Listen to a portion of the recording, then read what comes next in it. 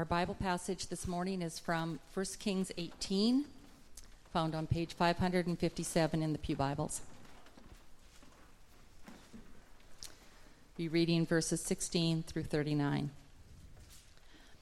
So Obadiah went to meet Ahab and told him, and Ahab went to meet Elijah. When he saw Elijah, he said to him, "Is that you, you troubler of Israel?" "I have not made trouble for Israel," Elijah replied, "but you and your father's family have. You have abandoned the Lord's commands and have followed the Baals. Now summon the people from all over Israel to come meet me on Mount Carmel, and bring the 450 prophets of Baal and the 400 prophets of Asher, and who eat at Jezebel's table." So Ahab sent word throughout all Israel and assembled the prophets on Mount Carmel. Elijah went before the people and said, "How long will you waver between two opinions? If the Lord is God, follow him. But if Baal is God, follow him." But the people said nothing. Then Elijah said to them, "I am the only one of the Lord's prophets left, but Baal has 450 prophets. Get 2 bulls for us. Let them choose one for themselves, and let them cut it into pieces, and put it on the wood, but not set fire to it. I will prepare the other bull, and put it on the wood, but not set fire on it. Then you call on the name of your God, and I will call on the name of the Lord, the God who answers by fire. He is God." Then all the people said, "What you say is good." Elijah said to the prophets of Baal, "Come, choose one of the bulls and prepare it first. Since there are so many of you, call on the name of your God, but do not light the fire." So they took the bull given them and prepared it. Then they called on the name of Baal from morning till noon. "O Baal, answer us," they shouted. But there was no response. No one answered, and they danced around the altar they had made. At noon Elijah began to taunt them. "Shout louder," he said. "Surely he is a god. Perhaps he is deep in thought, or busy, or traveling. Maybe he is sleeping and must be awakened." So they shouted later and slashed themselves with swords and spears, as was their custom, until their blood flowed. Midday passed, and they continued their frantic prophesying until the time for the evening sacrifice. But there was no response. No one answered. No one paid attention. Then Elijah said to all the people, "Come here to me." They came to him, and he repaired the altar of the Lord, which was in ruins. Elijah took 12 stones, one for each of the 12 tribes descended from Jacob, to whom the word of the Lord had come, saying, "Your name shall be Israel." With the stones he built an altar in the name of the Lord, and he dug a trench around it, large enough to hold 2 sheas of seed. He arranged the wood, cut the bull into pieces, and laid it on the wood. Then he said to them, "Fill 4 large jars with water, and pour it on the offering and on the wood." "Do it again," he said, and they did it again. "Do it a 3rd time," he ordered, and they did it the 3rd time. The water ran down around the altar and even filled the trench. At the time of sacrifice, the prophet Elijah stepped forward and prayed, "O Lord, God of Abraham, Isaac, and Israel, let it be known today that you are God in Israel, and that I am your servant, and have done all these things at your command. Answer me, O Lord, answer me, so these people will know that you, O Lord, are God, and that you are turning their hearts back again." Then the fire of the Lord fell and burned up the sacrifice, the wood, the stones, and the soil, and also licked up the water in the trench. Then all the people saw this. They fell prostrate and cried, "The Lord, he is God. The Lord, he is God."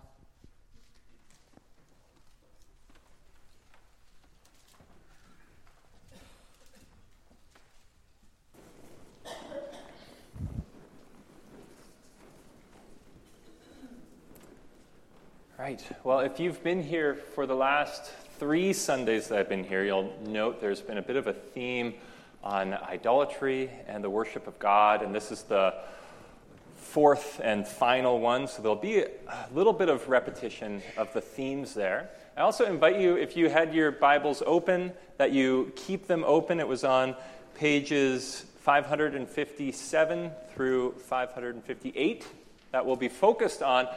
And we'll be referring back to a few of the passages as we work through this. So, on one of the things that changed how I saw this passage was the day of March 17 in 2012, where I was living in Israel, and I was actually standing on Mount Carmel. And this was part of a program that I was in. I was at Jerusalem University College, which nice and handy is in Jerusalem, and you get to visit different archaeological sites. But most of the time that we were living there, we were staying in Jerusalem, and if you haven't been there, it's not the greenest and lushest of areas. It's full of these deep V-shaped valleys and small hillsides, and then another deep valley. So when you picture the Jerusalem area, you can picture limestone and the terracing and maybe some vines that grow alongside, but then more limestone, and it's not the same deep, lush, green hillsides that we see around here and in BC, where I'm from. So when we went to Mount Carmel itself, it was a bit of a respite, and it was in stark contrast to what the rest of the land looked like. And I have a couple of pictures to help us see what that would be like. So if you can make that out a little bit, you have that top white part, and that's where we were standing. That's where there's a monument to remember this story that we just read. And when you look out from that monument, you see that agricultural land. This is an area that's not that hillside. It's not always up and down. This is a place where they can farm and where they can export their goods and build wealth. So this is a very important place for them. And the way that the seasons work is you have a rainy season and a dry season. And the dry season, it won't rain for 6 months at a time. So that agricultural area will get really dry and barren, and then they're wanting the storms to come and the rain to come so that will bring fertility. And in the midst of that, you have Mount Carmel. If we can go back to that image, you see the trees all over it, that the roots go deeper. So even though the land around it goes really dry, there's always some mist surrounding that mountain, and always it's right on the other side. You have the Mediterranean Sea, and it stays green. So in the Canaanite, the ancient people that were there before them, this was a holy mountain for them. This is where they worshiped the gods of rain and fertility. So it's an important part that way. Now, in giving context, since we all can't go there to change our view of it, I thought I would just give some more explanation to what was happening in this story, and they're going to do it through 4 questions. What book are we in? What time is it? Who is important? And how's the weather? So the first one, what book are we in? Well, it should be quite clear that we're in 1 Kings, but something that we should know when we're studying 1 and 2 Kings is that they're actually one book. Scrolls were expensive. They weren't very long back then, so they had to divide it into 2 scrolls, and we've kept that tradition. But really, it's telling one big story. And when we look at one big story, it can be helpful to know how that story finishes and how that ends. So this story is told in the midst of a story that if you follow it to the end, you get the fall of Jerusalem. So all of the stories told within 1 and 2 Kings, they point towards why did Jerusalem fall. And when I was at Calvin Seminary, they made us make sure we know the Bible. And in order to do that, they gave us 1-sentence summaries for each book of the Bible. And the 1-sentence summary for 1 and 2 Kings was this: God removes Israel from his presence in the promised land when his kings turn away from the law. I'll read that again. God removes Israel from his presence in the promised land when his kings turn away from the law. So all of the stories in 1 and 2 Kings will involve the faithfulness of the kings or unfaithfulness of the kings, and that will have repercussions, that will have effects on the lives of the people there. Now, with that in mind, the second question, what time is it? Well, this is the midpoint of the story, so we're almost at the end of 1 Kings. The kings have already started, so David and Solomon have already lived. The monarchy has already divided. So Israel, that was once one nation, has divided into two, and this is happening in the northern kingdom. It's happening during the reign of Ahab.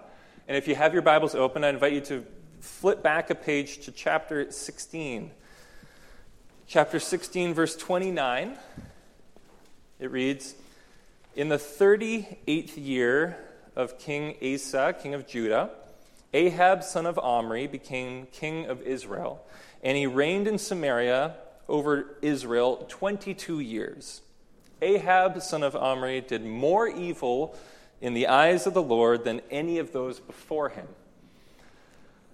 So this isn't very good news, especially when we have that context set up. We're looking at how the actions of the kings affect the history of Israel. And here we have a king who has done more evil in the eyes of the Lord than those before him. Okay, with that context, let's get our third question. Who is important? First, we have Elijah. Elijah's name means God is Yahweh. God is the same name of the person who announced himself to Moses at the burning bush. So he is this prophet of God. And then we have Ahab, someone we just described as someone who has done more evil than anyone before in the eyes of the Lord. And if we look further into that passage, we'll see that he is someone that's prone to the worship of Baal, and he worships Asherah. And on that, his wife, Jezebel, is also a worshiper of Baal and Asherah. Other main characters in the story, we have God. And I mentioned before, whenever we see Lord in capital letters, that's that special name that we have for God, that God gives to Moses at the time, and it's repeated time and time again. That name, Lord, is God's name in contrast to Baal's name. And then we have Baal. Now, Baal is a Canaanite deity, and he's a fairly important person, especially in this region. In this region where you have Mount Carmel coming right from the Mediterranean, and it's always green and always lush, and where it's dry and the land needs storm, Baal is the storm god. We have old pictures of him. This is from two different stelas from that time. The first one we see a character with his hand up, and he's holding a rod in his hand, and that's a thunder rod. So he's a storm god that brings lightning down from heaven. And the other picture is him as a bull. So we have this horn, this very strong god, and also has its associations with agriculture, with fertility, with just growing crops and the wealth of the nations there. Great. How's the weather? The fourth question. Last part of the context. This is the third year of famine, so the weather's not so good. Elijah comes onto the scene in chapter 17. So if we're flipping, or we can stay open to where we were. And chapter 17 begins, when Ahab saw Elijah. Oh, no. Now Elijah the Tishbite from Tishbe in Gilead. Some context there, if we don't know where Tishbe is. Don't feel bad. No one really knows. It's just a nowhere town. So there's this person from up in the north, from nowhere, and he's coming to the king, to Ahab, the most powerful person in the area, and he's saying, "As the Lord, the God of Israel lives, whom I serve, there will be neither dew nor rain within the next few years except by my word." This is bad news for Ahab, and if we look at it in the context of the story, we see that this alone, this pronouncement, is a sign of Ahab's unfaithfulness. So if we look at Deuteronomy, the lack of following God results in God sending a famine. So this pronouncement to Ahab comes directly from what we see in the law that the people are following here. Now, this is also further damaging for Ahab, Because when you're a leader of a country, if you look at our presidents and prime ministers, or any time throughout history, when you look at a leader, often the big thing that comes up is how is the country doing financially? How well did that person leave their legacy for financial well-being? And famine in a place that's dependent on agriculture is going to be a pretty rough go for his legacy. We actually find right before we pick up our passage here that he's reduced to a role of a shepherd, which back in that time was one of the lowest roles you can have, and he's trying to find green pasture for his cattle. So to summarize all of those things, in case it's just a lot of information there. In a book about removing people from God's presence when kings turn away from his law, we have a king who is not following God's law. A prophet comes to him and says there's going to be a famine, and this is followed by over 2 years of famine. The king is reduced to the role of a shepherd, looking for green pasture for his cattle. And he's furious with Elijah, the prophet from this nowhere town. And now let's go back into our story here in verse 17, chapter 18. When Ahab saw Elijah, he said to him, "Is that you, troubler of Israel?"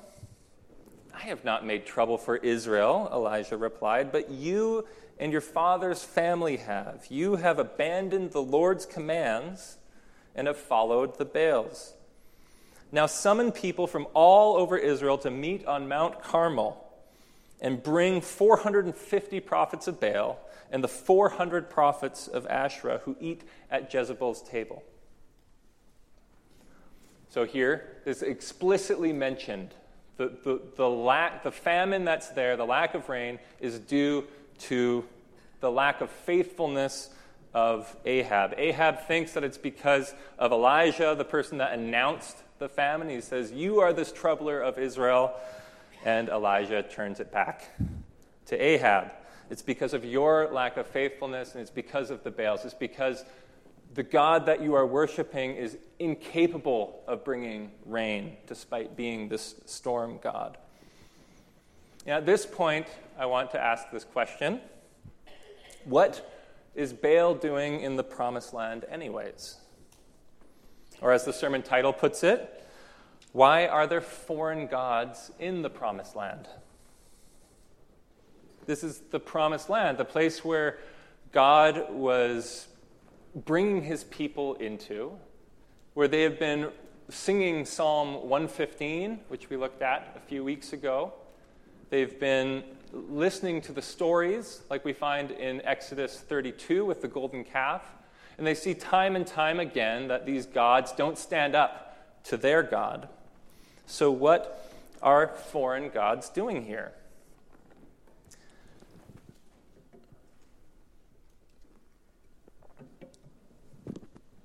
Well, one suggestion that we can have is practicality.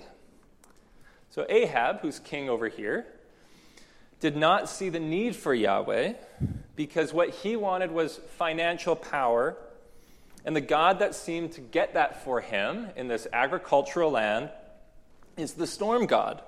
From his standpoint, in the breadbasket of the region, he is dependent on the storm god to bring back rain every year, and he would do everything in his power to make this happen. When I was at Mount Carmel, we had our professor. He'd been there for 20 years and studying the land, and one of his reflections on this story is that for the farming people there, the farming community, they would be looking towards Baal and Asherah, these divine earthly givers of life, so these gods that bring life, and Ahab's choice to worship this and to legitimize the Canaanite deities from the palace down was natural. That this is a natural thing for him because that's what they want. They want security and they want this financial well-being. And what's striking to me in the midst of that is how easily that can sneak up on us. Because we too look for what sustains us, what protects us, what gives us immediate security. And the temptation is to worship that. The temptation is to worship the sustenance rather than the one that sustains everything. It's easy to judge the Israelites for worshiping Baal as clearly different from their God. But the move to worshiping Baal is more understandable when we see that broader context and we see what's actually happening here. And I think this is a connection that we should consider. What are the things that give us sustenance? What provides our needs? Do we have a temptation to worship these things?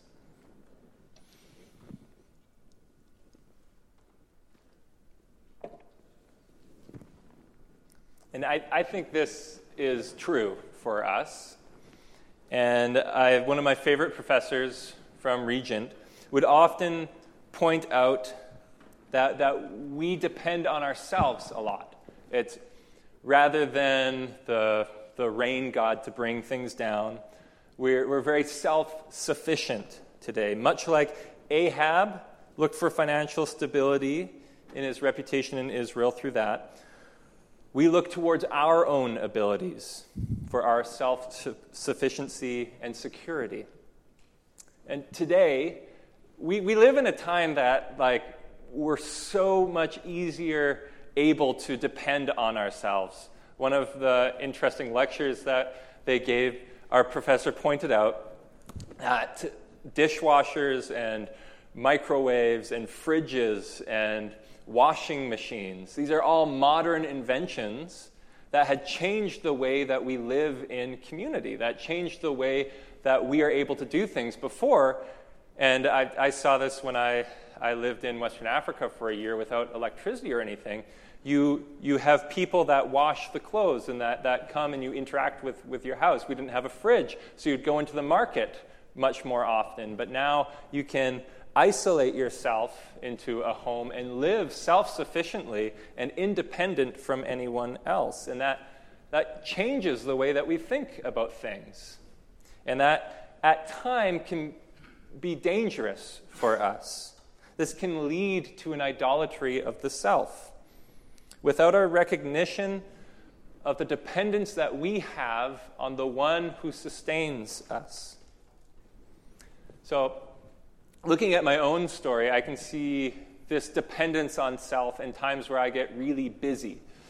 I was able to do this a lot when I was in Vancouver, in particularly, where I could be working for my parents and working at the church and going to school and volunteering at different places. And at times, being busy can feel pretty good. And in our culture, being busy is kind of how are you doing? Well, I'm really busy. And you can kind of feel important. You can feel independent, and it can almost be a nice thing. It can feel, or you don't have to feel lonely when you're busy. It can help us think that we're successful and that we're okay on our own. So the question that I have from the story is, do we find ourselves getting too independent? And are we able to ask for help? Do we find ourselves getting too busy and not evaluating where we are in our lives? So, just another aside. Over the last few months, I've been in Grand Rapids and Telkwa and Agassiz and a bunch of different churches. In the midst of that, I haven't had a stable place to live, so I've had to live at my parents' place a few times, and it's hard to feel super independent and successful when you're living at your parents' place at 30. And it's part of that's been a good thing. You recognize that you do need help from others. And over that time, I've had less things I've committed to and been less busy, and that has had good parts to it as well. And I think that question remains relevant. Do we worship foreign gods in the Promised Land? Are we worshiping here in the church and still putting our trust in other places like ourselves? Well, with that, pull, but let's go back to the text again. And now we're at verses 20 through 21. So what's happening here? Elijah chooses Mount Carmel. And as we've established, Mount Carmel is this place where Baal is worshipped, where the nations before would worship Baal because it's this green, lush area. It's where he seems most powerful. It's the center place of the worship for the storm god, and he invites 850 prophets for a showdown versus this one prophet of God. And he invites all of Israel to witness this and to watch. Verse 20. So Ahab sent word to all of Israel and assembled the prophets on Mount Carmel. Elijah went before the people and said, "How long will you waver between these two opinions? If the Lord is God, follow him, but if Baal is God, follow him." And the people said nothing. The wording in the NIV here, you see the word wavering. And that's the same word that you have, for instance, in the story of Saul. His son is paralyzed. And they say that same word. He's unable to move. So there's this wavering that they have between two opinions. And the fact that they're trying to worship both God and Baal, it's kind of making them stuck. It's making them paralyzed as they waver there. It's, in effect, paralyzing them. And then he asked, if the Lord is God, follow him. This is a question that should be familiar to the people of Israel. They've responded to it a couple of times. Moses asked this to Israel, and Joshua as well. Except here, Israel doesn't have a response. They're stuck. They're wavering. They can't do anything. And then in verses 22 through 29, we have Elijah giving all these advantages once again. There's 850 prophets to the one prophet. He gives them the first pick of the bowl, so in case they could have excuses, well, the bowl wasn't lit on fire because it was imperfect or something like that. There's no excuse for the people. And he even gives them the first try and an extended amount of time to have that bowl catch fire.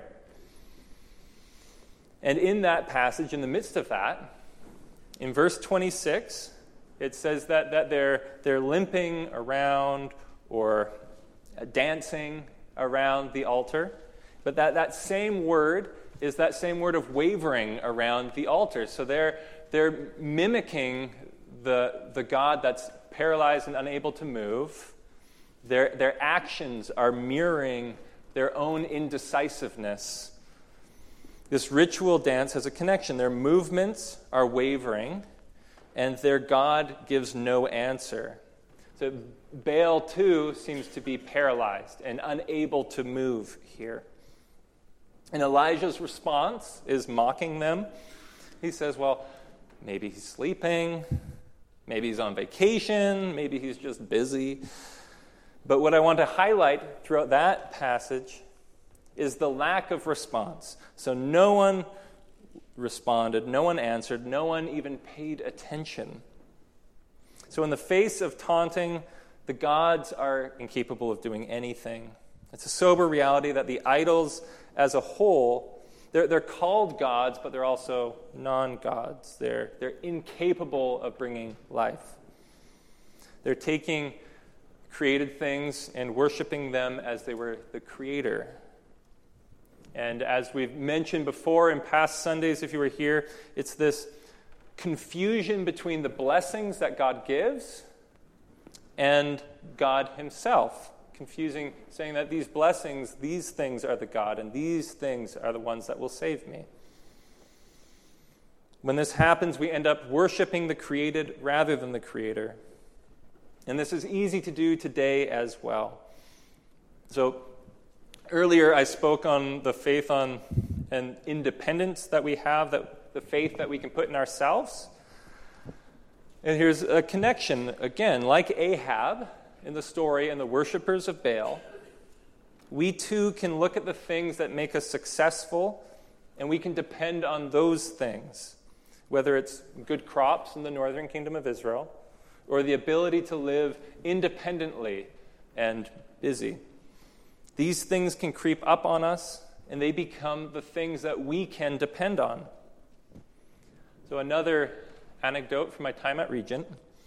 I took a class on aging, on growing older, and it really was just a seminar for people past retirement to think, okay, how can we think about being Christians and growing older? And it was open to the whole school of Regent, and only 4 of us ended up attending. And when I told my classmates that I was taking this class as one of my few electives, they were a little bit confused. They would kind of make jokes of like, well, are you planning for retirement or something? And there wasn't much of an understanding of why I would choose to take a class on that. But I took the course, not just because it sounded interesting, but because I'd been challenged on my own ideas of aging. I see a lack of continuity between our ideas of the dignity of the human person, so how we view people and their value, and the way that elderly are often treated throughout our society and even in the church. And this is especially the case as capacities diminish and people aren't remembering as well as they used to. How much effort do we do as a church, and how well do we care for these people, and what does it show about our values as about what we see as what a person is? So I think questions faced in aging are as relevant to the person in high school or in graduate school or in retirement, because they reflect on how we see what a person is and where we get our value from. So one of the things that I had to reflect on while I took this course is, what are my values? Are my actions accidentally showing some negative values that our culture holds?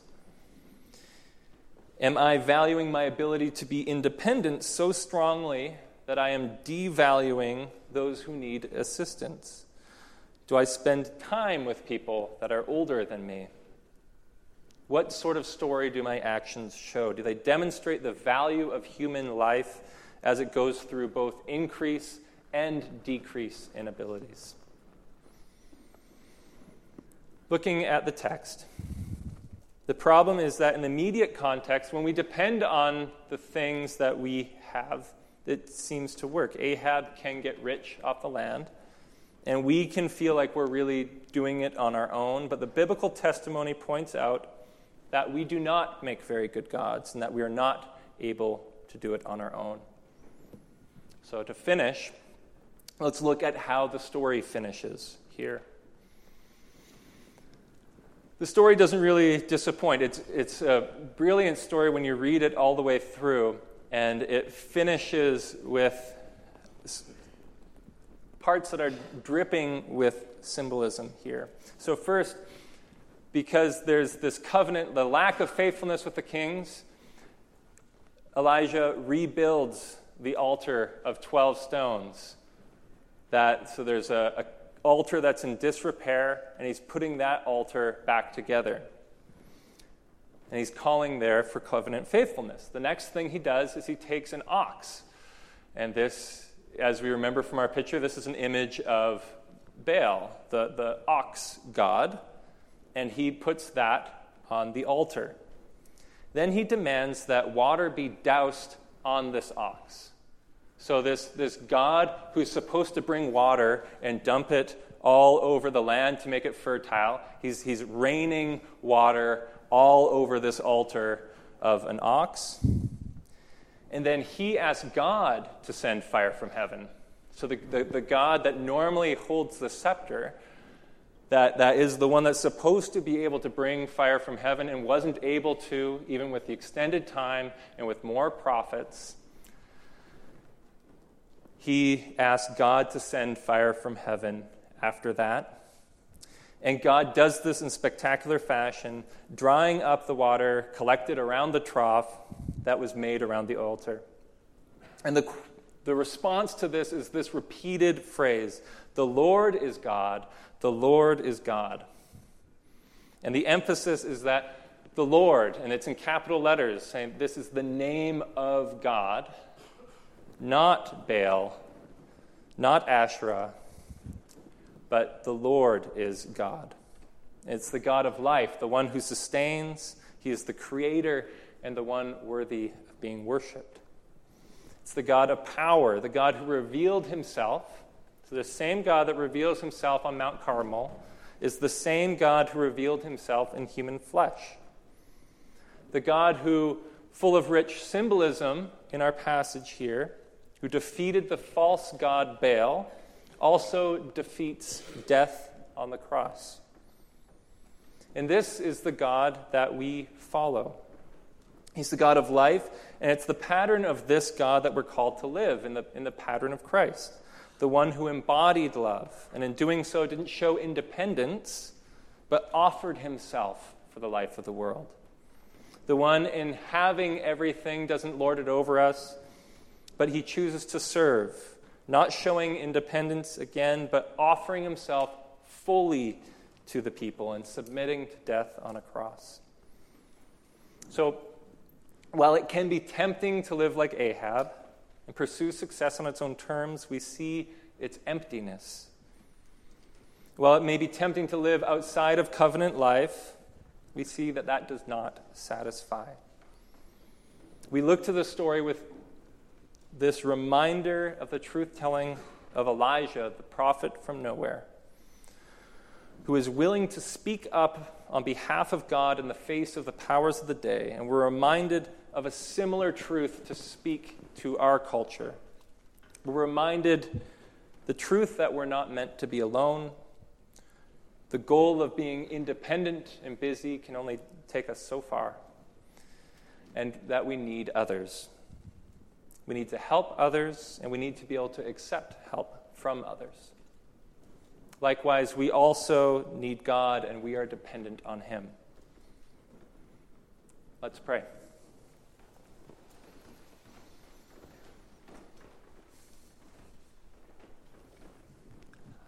Lord, God of power and life, in this story we're reminded both of your great power, yet how easily we trust in the things that we've created.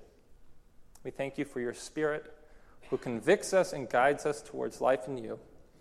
May we see where we put our hope in false places, and may we be formed ever more into followers of you, that we may speak truth into a culture that experiences loneliness and hurt, that we may breathe life into the lives of others as they see your work in us. We pray this in your name. Amen.